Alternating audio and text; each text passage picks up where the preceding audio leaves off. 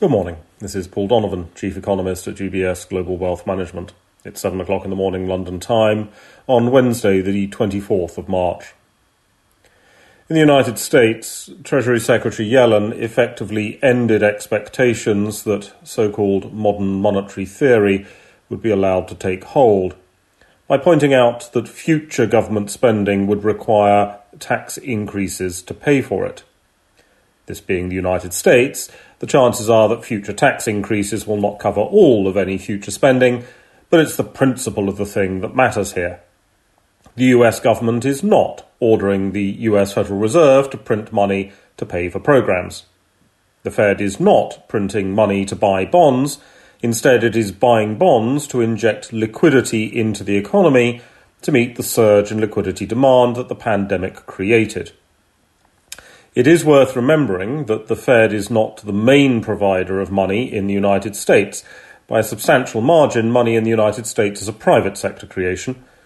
We hear from Yellen and US Fed Chair Powell again today, this time testifying before the Senate. The change of location is unlikely to improve the quality of the questions asked. In a slight variation on recent themes, there has tensions with China. This time it is not the United States specifically, but the European Union that is the source of friction.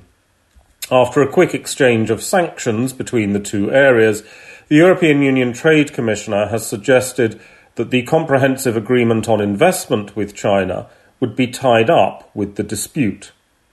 The comprehensive agreement on investment was not perhaps as comprehensive as it might have been, and now there is a suggestion that there might not be any agreement. The question is whether this disrupts investment or not. The initial agreement did not lead to dramatic financial market reactions. This is more of a long-term thing. However, there is a difference between market indifference to taking a step forward and market reactions to taking a step back. Deteriorating relations have a habit of spiraling, and markets may therefore pay a little more attention to bad news than they would to good news in this area. In terms of data, the UK has published February inflation numbers. This data, of course, comes before the oil base effects that will push up second quarter figures.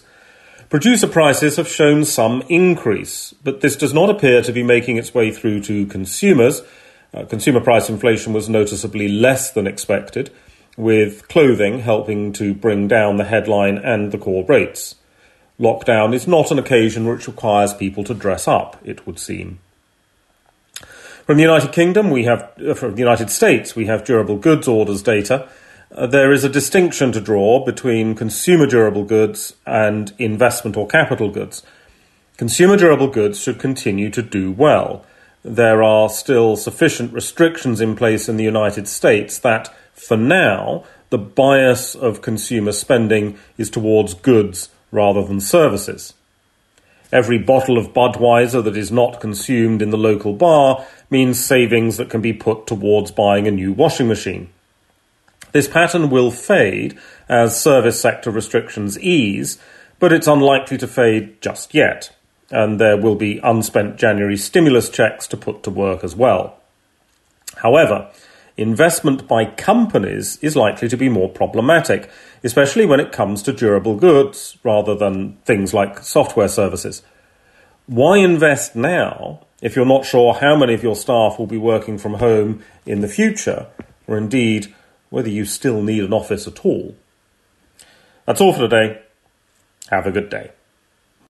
UBS Chief Investment Office's investment views are prepared and published by the global wealth management business of UBS AG or its affiliate, UBS. This material has no regard to the specific investment objectives, financial situation, or particular needs of any specific recipient and is published for informational purposes only. As a firm providing wealth management services to clients globally, UBS AG and its subsidiaries offer both investment advisory services and brokerage services. Investment advisory services and brokerage services are separate and distinct, differ in material ways, and are governed by different laws and separate arrangements. In the USA, UBS Financial Services Inc. is a subsidiary of UBS AG and a member of FINRA SIPC. For information, please visit our website at ubs.com/working with us. For a full legal disclaimer applicable to the independent investment investment views produced by UBS, please visit our website at ubs.com/CIO-disclaimer.